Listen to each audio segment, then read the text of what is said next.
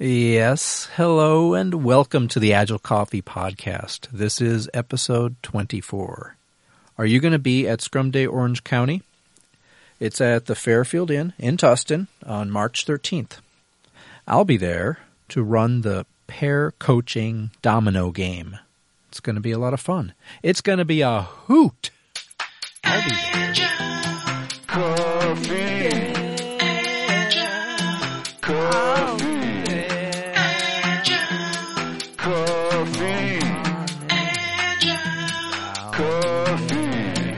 Good morning, gentlemen. So it is another fine Agile Coffee morning. Thank you again for your time being here and for listening to us as well. My name is Victor Bonacci. This is Agile Coffee. I am joined this morning by my great friends, John Jorgensen. Good morning again. At Water Scrum Bond, Brett Palmer. Hi. At Brett_Palmer, and Larry Lawhead. Yes, I have my own Twitter. At Larry Lawhead. You still have your Hotmail account. Oh, yes, I do, Good. of course. Okay. I couldn't give that up for anything. That's Lawhead5 at Hotmail. So reach out to any of us. I can be reached at Agile Coffee. So let's just jump right into it. The rules of Lean Coffee require us each to write up as many cards as we want, whether if it's optional, of course. If you don't want to write a card, you don't have to. And we're going to go around now and just summarize what each of our cards is, starting with framework regression pain.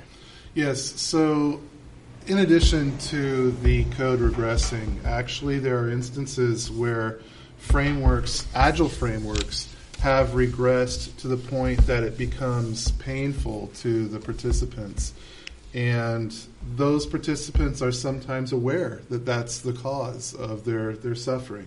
And when they go the second time around for like a restart, they're very careful that they have something to stop the regression. Next, Larry, it says types of product owners. Yeah, I've been thinking about this quite a bit. I have two types of product owners in my mind, and I thought it'd be interesting to hear about your experiences with dealing with product owners. I like dealing with people, motivating people, understanding people, and I thought there's probably a lot of knowledge here at the table that I could learn from. Excellent. Speaking of excellence, circle of excellence matters. Yes, so a circle of excellence is one way that an organization grows within a framework. It's very important. The hard question to answer is, at what point is an organization ready to create a circle of excellence? Are you talking about like an agile community, yeah. like an agile community of practice? Exactly. Okay. We have a card that says the power of standing for Agile. So this is a little bit of a pun if any landmarkers are out there, the power of standing for something. I'm specifically referring to the physical act of standing on 2 feet while you do Agile activities, and what hidden powers actually come from that, and how to use applied improv as a coach to get that to happen. Next, we have Agile budgeting. Yes, Agile budgeting. It's my card. I got this book, Agile Budgeting and Planning, at the Christmas party. Now, I made a mistake. I loaned it out to our CEO, and he hasn't given it back to me yet because he's still working through it. But I wanted that book because I wanted to avoid all the pitfalls of trying to place a budgeting framework on top of the Scrum environment. It doesn't work, really. Mm-hmm. And so I had a chance to read one chapter out of it. I started working on a model, and I have a model. I thought I'd explain it to you guys and see if you could beat me up a little bit on it to see if it actually will stand the test. Fascinating. Sounds great. Mm-hmm. Terrorists and methodologists. Methodologists. Oh, okay. Yeah. So this is based on a pun, which is, the difference between a terrorist and a methodologist is at least you can negotiate with a terrorist. No, but seriously, this is a topic about how we can be more flexible as methodologists and Agile practitioners to avoid just being rigidly ideological. Excellent. The next card, just making up rules. Yeah, and so this is about the dangers of creating patterns where they don't exist, deciding that there need to be limitations where not necessarily so. And I can see that happening inside myself and maybe inside of teams and with other coaches, and so it's tricky. Would be interested in talking about it. Roles in pair coaching is a card that I put down. Pair coaching is something that I talk about from time to time. And in light of your first 2 weeks and what I've heard from you talking about some of the other coaches that you're working with, I'm wondering if you've had opportunity to pair up in any of the roles that I'll probably go over about 4 or 5 of them. See if there's other roles that we can think of for pair coaching and if value is in play for that. Next is user story mapping. Yeah, Dale mentioned this during our last podcast. He'd finished the book. I'm working on it now. It's user story mapping from Jeff Patton. It's a really good book. And I'm not through reading it, but I thought I would get a discussion about this going if we know enough. Dale's not here today, so I'm not sure if it's going to work. But today we have a question from the hashtag AskAgileCoffee. Comes from Mike Lavery at Bacon Philosophy. Hey, Mike. He asks, he says first, initial product backlog meetings are always toughest with new teams. Are there best practices for moderating the meeting? Impressive. That's a good question. That's a good one. And so we have prioritized our most dots belongs to a card that says Agile Budgeting. Yeah, so Larry, I had a comment about that just last night. I was preparing for the ACP exam, and I had a question which I missed, which was on net present value. And it's actually a very simple calculation, and the answer was quoting Mike Cohn's, I think it's Agile Estimating and Planning. One of his books is what it was from, which surprised me because I'd traditionally thought of budgeting as more like of a waterfall practice, but apparently it's not. And I think there are other books on agile budgeting besides the one that you happen to mention. Mm-hmm. And it might not be such a rare practice after all, especially the larger the corporations that do it. And maybe if they have many different products in their portfolio. Yes. But I'm interested. Like, what did your boss see in it so far that was the most interesting? It's just the fact that we don't have to go through and try to hammer out the man hours. The first 2 questions you're always asked is when can it be done, and how much is this going to cost? And then the cost is always based on duration, man hours, and no one knows how long it's going to take. And so I've been trying to help the enterprise understand that we're talking about time boxes here. And if we get used to that, that's pretty good. I was in a meeting yesterday, and I was able to, based on all this thinking I've done about budgeting, I was able to say this will be done in 2 sprints from now. That'll be, and the date is this, and I think it's decomposed it's decomposed enough that we can get it in, and that's a different way of looking at it rather than trying to guess. Well, 5 years ago I was on a project and it took this long, so it probably would take that much longer. And I understand that in the PMBOK there's a huge section on budgeting and planning. But you never get it right. You never get it right. And the models that I'm seeing here are based on the performance of the team. The team can do 250 story points in a 3-week sprint. And based on that, and you can see that they do this time and time again, and they're getting better at it.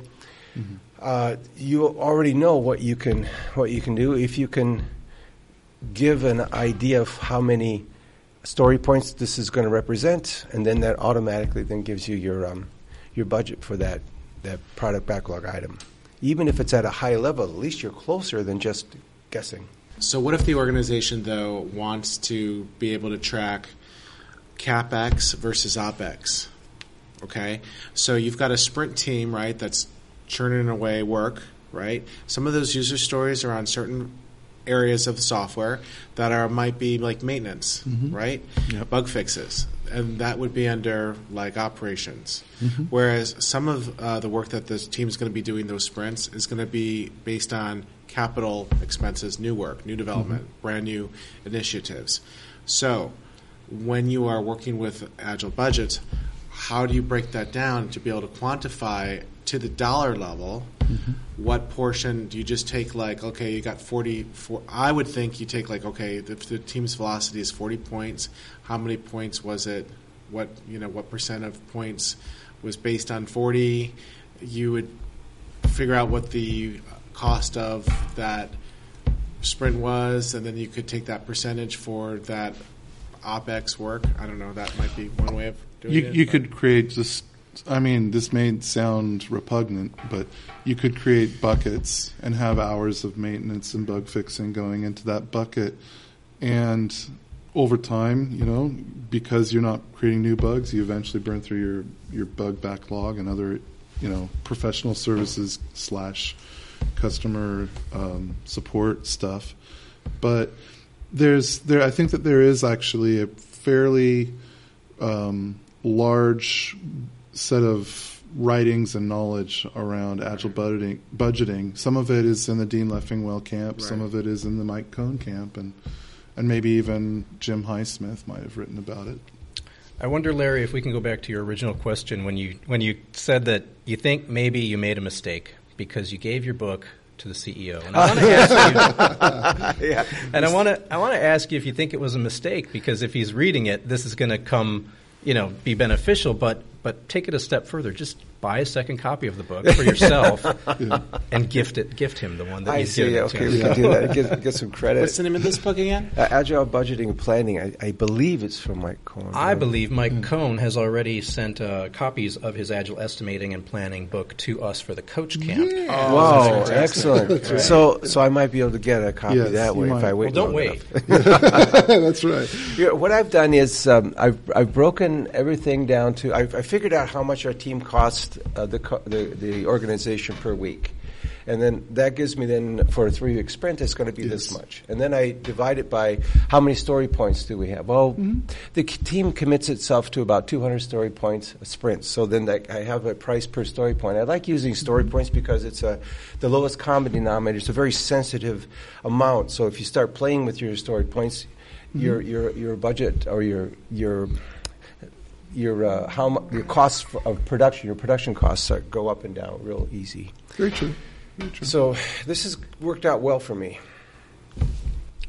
All right, well, that brings us to the end of our first card. Great. The next card says the power of standing for Agile. And before John tells us his experiences with it, I want to say that there's another podcast, Agile FM. And my friend Eve was interviewed not too long ago. Of course, he's of the pair coaching mindset.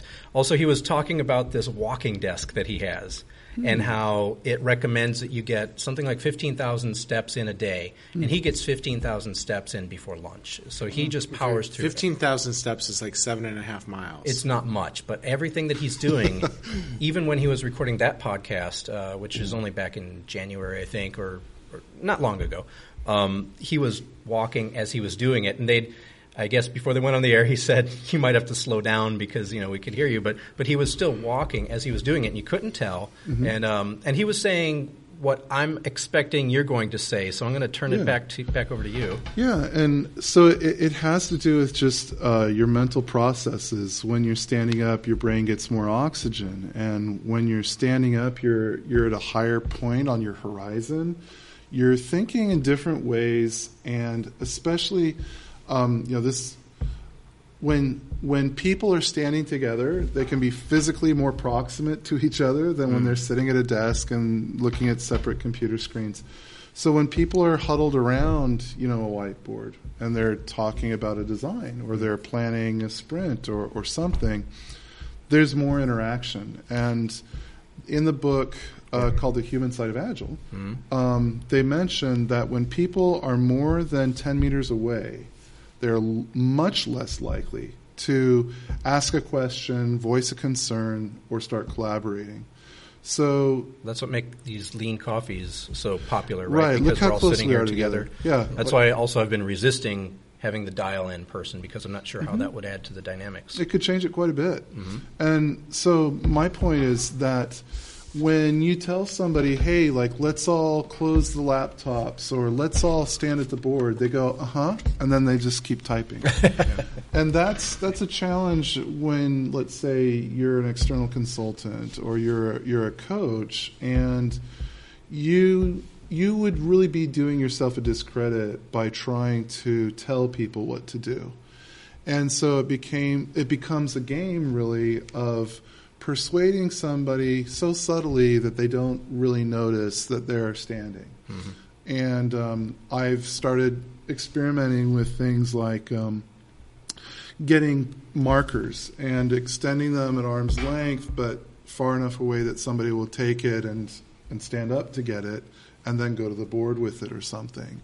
Or, having physical cards and magnets to put something on a board and saying, okay, I have the cards right here. Sure. You can also have I start retrospectives typically off with the seismograph, the emotional seismograph on a whiteboard, and I say, everyone grab a color and fill it out. So that's a fun, active thing. They don't really think about standing up, but maybe while they're up, then you can say, hey, while you're standing. And it's self-expressive, right, with that happiness meter. And people want to express themselves. That's like a basic fundamental drive that I think we have. So is there anything related to the physiology, which is kind of where I was thinking maybe you're going to go to? Absolutely that. So if you influence people's physiology, you influence their psychology. These are inseparably linked. And so you want to do things that actually move people physically to move them emotionally. And there's a million ways to ruin that, and there are probably a few ways to make it succeed. And I was thinking, so I did an exercise at an improv class that I take up in, I think it's Fullerton, isn't it? And one of them was you have a line of people standing, and then you have someone sitting in the seat. And the person in the seat and the head of the line make a couple, a partnership, I guess you could say, an improv. And they have to just start inventing some dialogue and interaction that ends when the person in the seat stands. So I was thinking this is a great exercise for coaches to learn of ways of creating scenes where it ends with the team standing. So it's the team member in the seat, and they can be in front of a computer, and now you're creating a dialogue. And of course, it's a simulation, so the person in the seat can be as ornery or as cooperative as they want to. But my personal belief is this is something that a really good coach must master. You must have 1,000 ways of finding to elicit people to arise and engage. That is part and parcel because of our gig, because all you need is a shift.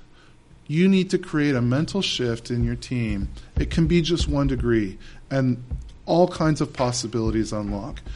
But if you leave them in the same frame of mind that you found them in, then it will be as though you were never involved.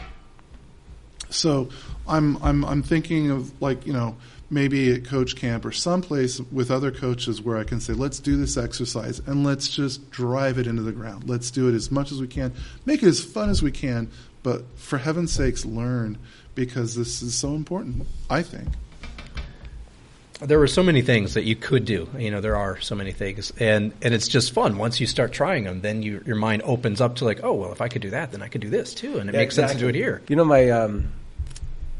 My grandfather visited a lot of religious events. He was evangelical, and this might sound a little unusual, but they followed that. They got you to stand up. They did something that moved you to make a decision. They got you to stand up. Mm-hmm. And then once you stood up, you went forward and you made a decision. And that whole process is the same thing as I think John was talking about. You challenge their thinking. You get them to physically do something. Oh, yeah. And then it leads them to this decision point. It opens up so many different passageways in our thinking and our doing. The fact that you're standing up. If you're standing up, your muscles are engaged. They're keeping your balance. And it gets your brain going. And so your brain is working a different way. And it gets the blood pumping a little bit more. So that's always good. I like the personal engagement. I have noticed that when I draw the team to the board for retrospectives, for them to post something up there and explain what they've posted, everybody gets more engaged right away. And then once that person's finished with his presentation, he goes back to his little corner, but he's much more engaged. Mm-hmm. What other meetings or what other ceremonies, I guess, in the Scrum framework could you work this into? Any kind of plannings? Yeah, so definitely you have release planning. I think that the portfolio backlog or program backlog creation would work best with people on their feet. I think that... Doing what? Writing epics, actually. Oh. And maybe even prioritizing them. So if you tell them to write, they could just sit and write, but maybe they're writing on tearboard papers up on the wall. Yeah, you know? Cover the walls with like butcher paper and specifically speaking it as they're writing it, so everybody around them is hearing and having ideas and writing it in other places. Offering suggestions. Yeah, and maybe you're doing the groupings at different areas of the room, but bringing things together. Right. So I'm not sure like all the applicable places, but I think you could find a lot if it meant something. Did we talk about on the podcast the 6 thinking hats and the exercise that we did? Maybe a little. Because, that was like working people around stations, and there's the walk the gallery. Exactly. There's the Sharon Bowman. Yep. Yeah. Great. Standing is good. Stand for Agile. Hey, speaking of standing for Agile, you can make your voice heard by using the hashtag #TellAgileCoffee or Ask Agile Coffee on Twitter and be part of the conversation just like Mike Lavery did. Mike Lavery on Twitter at Bacon Philosophy. Bacon. asks this question. He used the hashtag #AskAgileCoffee. So he says, initial product backlog meetings are always toughest with new teams. And he asks, what are there best practices for moderating the meeting? Well, Mike.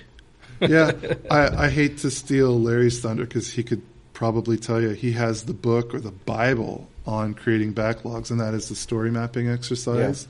Yeah. If I had to do something that was very high level, like, where the oxygen's really thin, I would go with a story mapping exercise with all of the business owners and key stakeholders to start it off, and then I would build a deep backlog from there.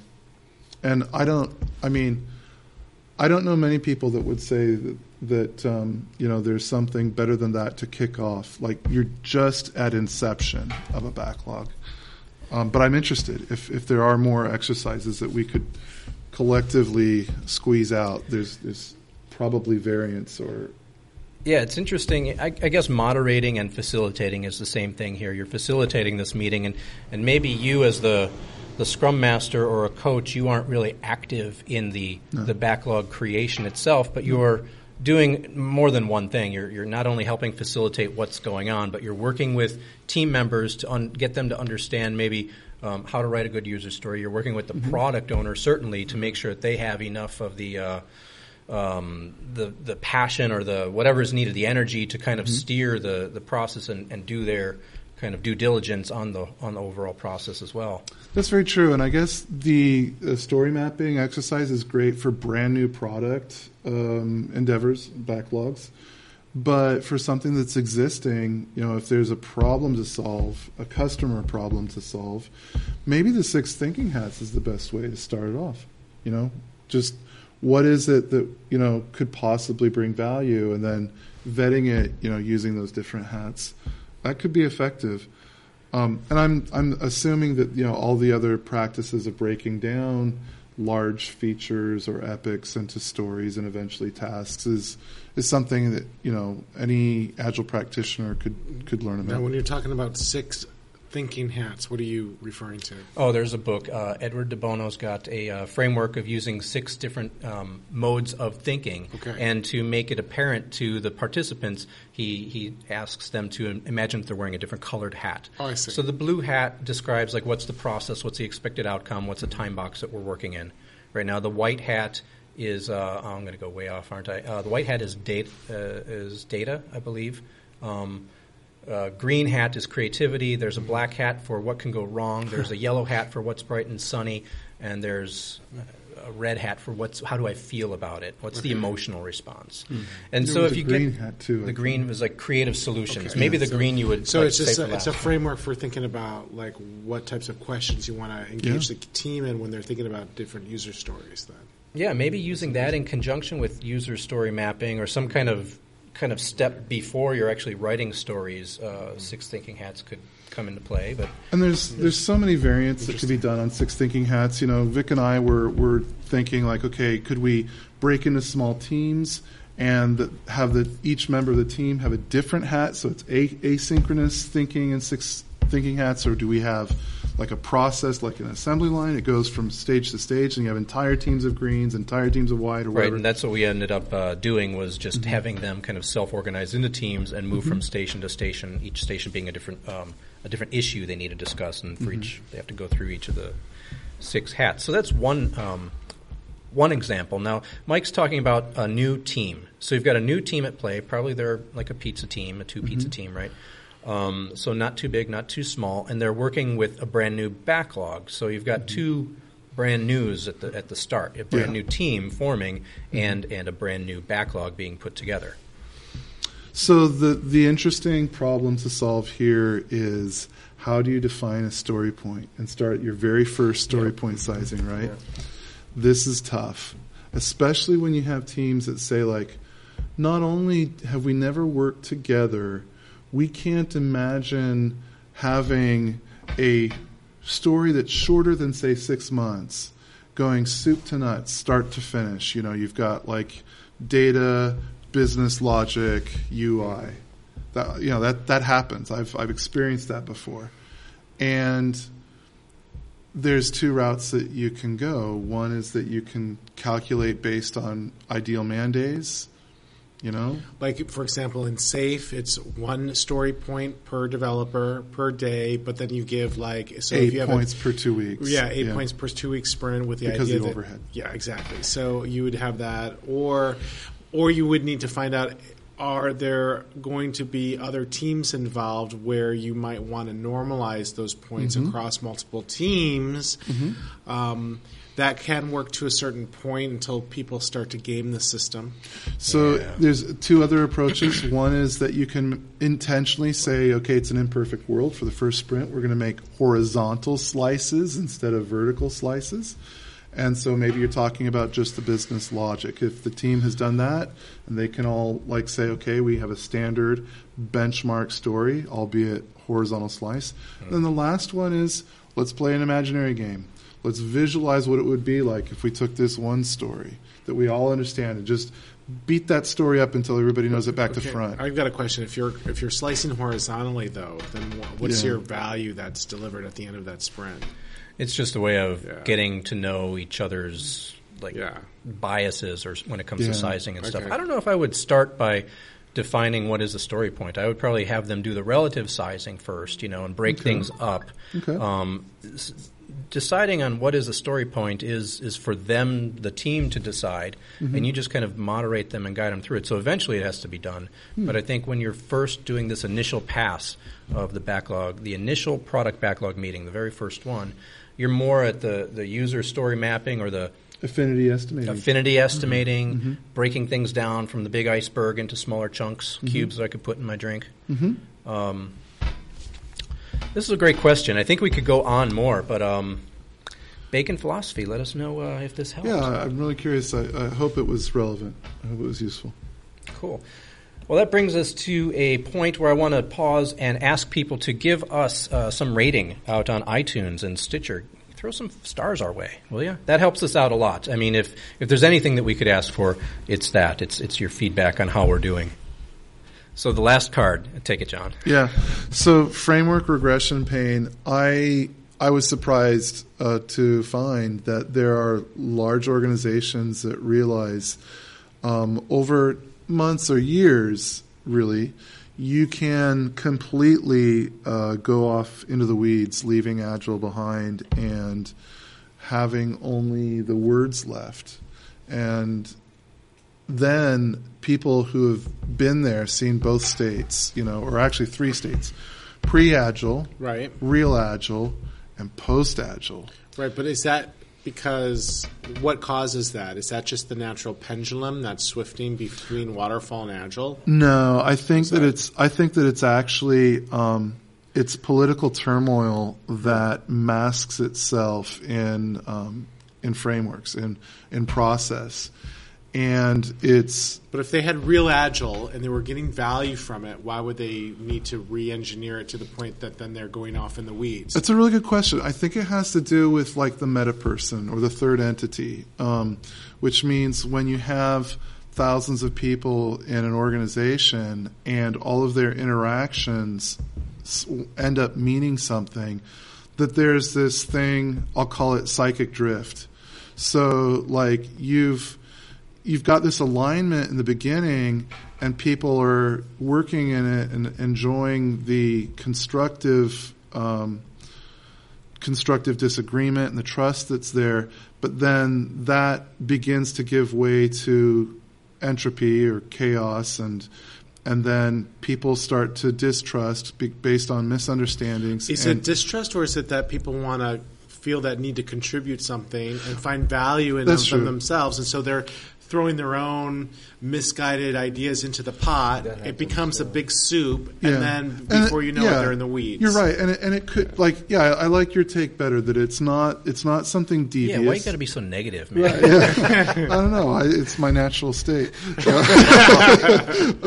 So people with the best of intentions, the sincere best of intentions, are trying to improve on the framework, trying to customize it to the situation. And maybe there's something that's lacking in the scientific rigor that they submit their experiments to, and then they do get these false rules, and they get adopted, and then soon you have not revolutionary but evolutionarily arrived at something that's wrong. They're not really saying, okay, we've got a stable process. Let's inject a change. Let's evaluate it in 2 weeks and see if there is an improvement there. They're not doing that. They're just changing the process, maybe. Yeah. I don't know. And so, having not been present through that entire 2 or 3 years, let's say, it's only my conjecture of how they arrived there. But the people who were there, the people who are complaining of this pain, are saying, we did run off into the weeds. We somehow we over customized beyond recognition this framework. We need external entities to bring us back and guard the flame and keep us right. And the answer to that was, well, there needs to be a circle of excellence. Then the question becomes, well, so when are they ready to guard the flame and have that circle of excellence? When they understand enough about the process. Yeah, and that's a very subjective decision to make. And I believe that it's best made by a group of people that are extremely experienced and educated about what Agile is and is not. So none of us. And if you don't, I wouldn't be one of them. But if you don't have that within the organization, then how does the organization stand up its own circle of excellence? That's a very good point. It's difficult. This is a difficult nut to crack. Right. You have to have those people within that organization standing up for Agile. Yes, exactly. And so maybe, and here's bringing it full circle. That's right. Bring it full circle here. So maybe then what the mission of the Agile transformation expert is, I need to change mindsets to where people are absolutely captivated and engaged in learning what is Agile and becoming an expert internally, remaining internal for a long period of time, and taking up that mantle of being a fixture in the circle of excellence, and then the business saying this is a worthwhile investment that we need to make. So I don't know. I'm just making my first baby steps into learning about what this really means and how to build a business case for it. But it needs examination. Without it, I think this is the framework regression pain is what results. I was thinking, based on my experience, you can get you're 2 hires away or 1 hire away from slipping away. If you don't hold the reins real close, a new person joins the team, and he's maybe been in an enterprise that said they did Agile, but actually they did just stand-ups or something. Yeah. And really they have no idea of the framework, the reasons for why we do what we do. Yeah. And so at that point, at a very low level, the Scrum Master has to be continuously training, evangelizing. Yeah. And you can't let this slip at all at that level, and I think that's one way that this slips very quickly. Yeah. And what I've done also is try to get team members involved in Agile communities, because you get into the community, it just begins to get into the fiber of your thinking. And then a third approach I've taken is try to talk your organization into getting some formal training. Yeah. I had a situation where I had a lot of resistance in the team. Through some miracle, 5 of them were able to go to Scrum training. They came back totally. They didn't just drink the Kool-Aid. They took showers in it. And it was from that point forward, it was a done deal. But even after you get this benchmark cooperation going, it just takes a couple of new hires and you're back at it again. Yeah. That's true. Someone was mentioning to me at the beginning of a boot camp that they would have people make the name tents and put a check if you've ever worked on an Agile project with an Agile team, an X if you've ever been in Waterfall, and blank if you've never been in either. And he said, people mark it up. And the ones who, he says to the room, those of you who've been in Agile, would you ever consider going back to Waterfall? And the people would stand up and say, "Not on my life. I would leave the company if they said we're consciously deciding to go to Waterfall."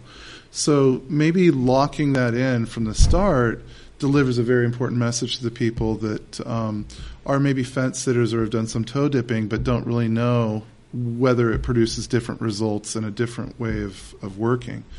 So I think there is a responsibility among those who are experienced to be clear about what it is and what they're willing to do for it.